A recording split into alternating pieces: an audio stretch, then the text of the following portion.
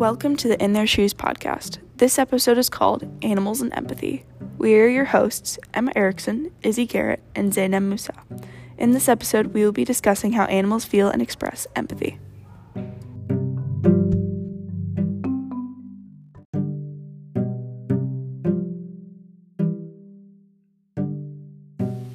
We have a story from David Erickson, a firefighter in Dearborn, Michigan. He has a story of a time he felt that his dog expressed empathy.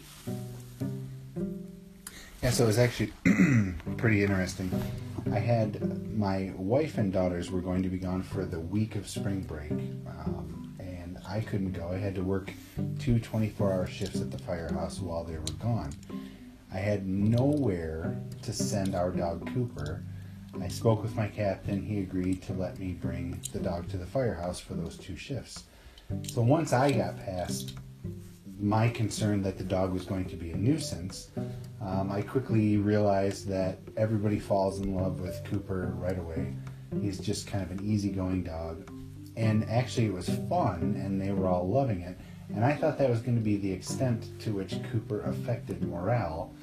But I actually saw something really interesting take place, and really sort of only noticed it in hindsight the first couple times. But during the course of our work, sometimes we have calls that are emotionally frustrating all the way to upsetting and everything in between. And normally when we have those calls, it really affects the mood of the station and the crew for at least a little while. But what I saw happen was remarkable.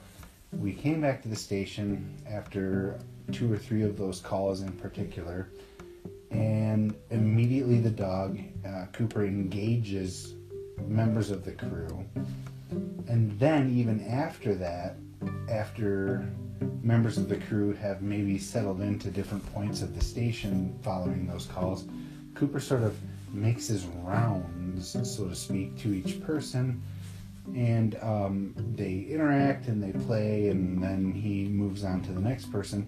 And I really had the sense that Cooper had the sense that something was bothering any one given individual.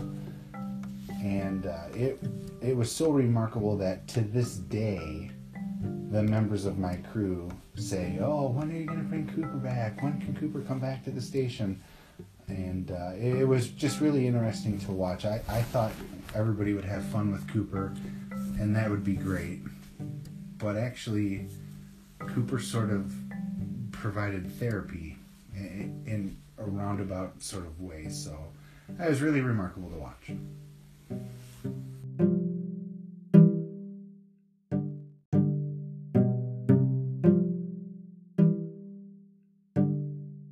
Many animals feel and express emotions. Cats, for example, will show their love through body language. Dogs show their empathy much more expressively than cats. Dogs are often used as emotional support animals because they have a strong reaction to people's emotions. There's a scientific study that shows that children with mental illnesses and people in hospitals are better emotionally after visiting or being visited by an emotional support animal.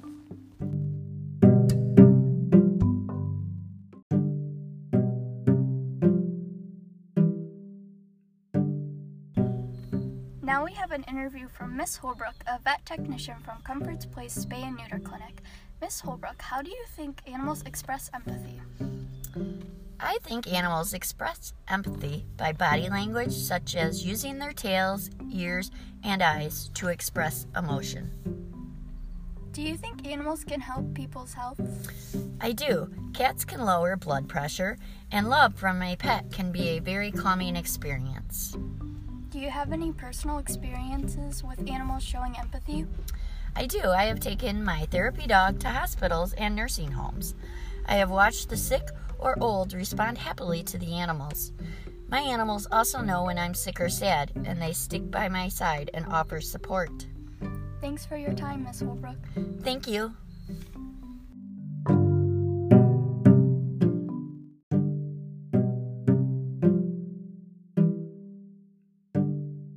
In this episode, we discussed how animals feel and express empathy and the ways it affects the people around them.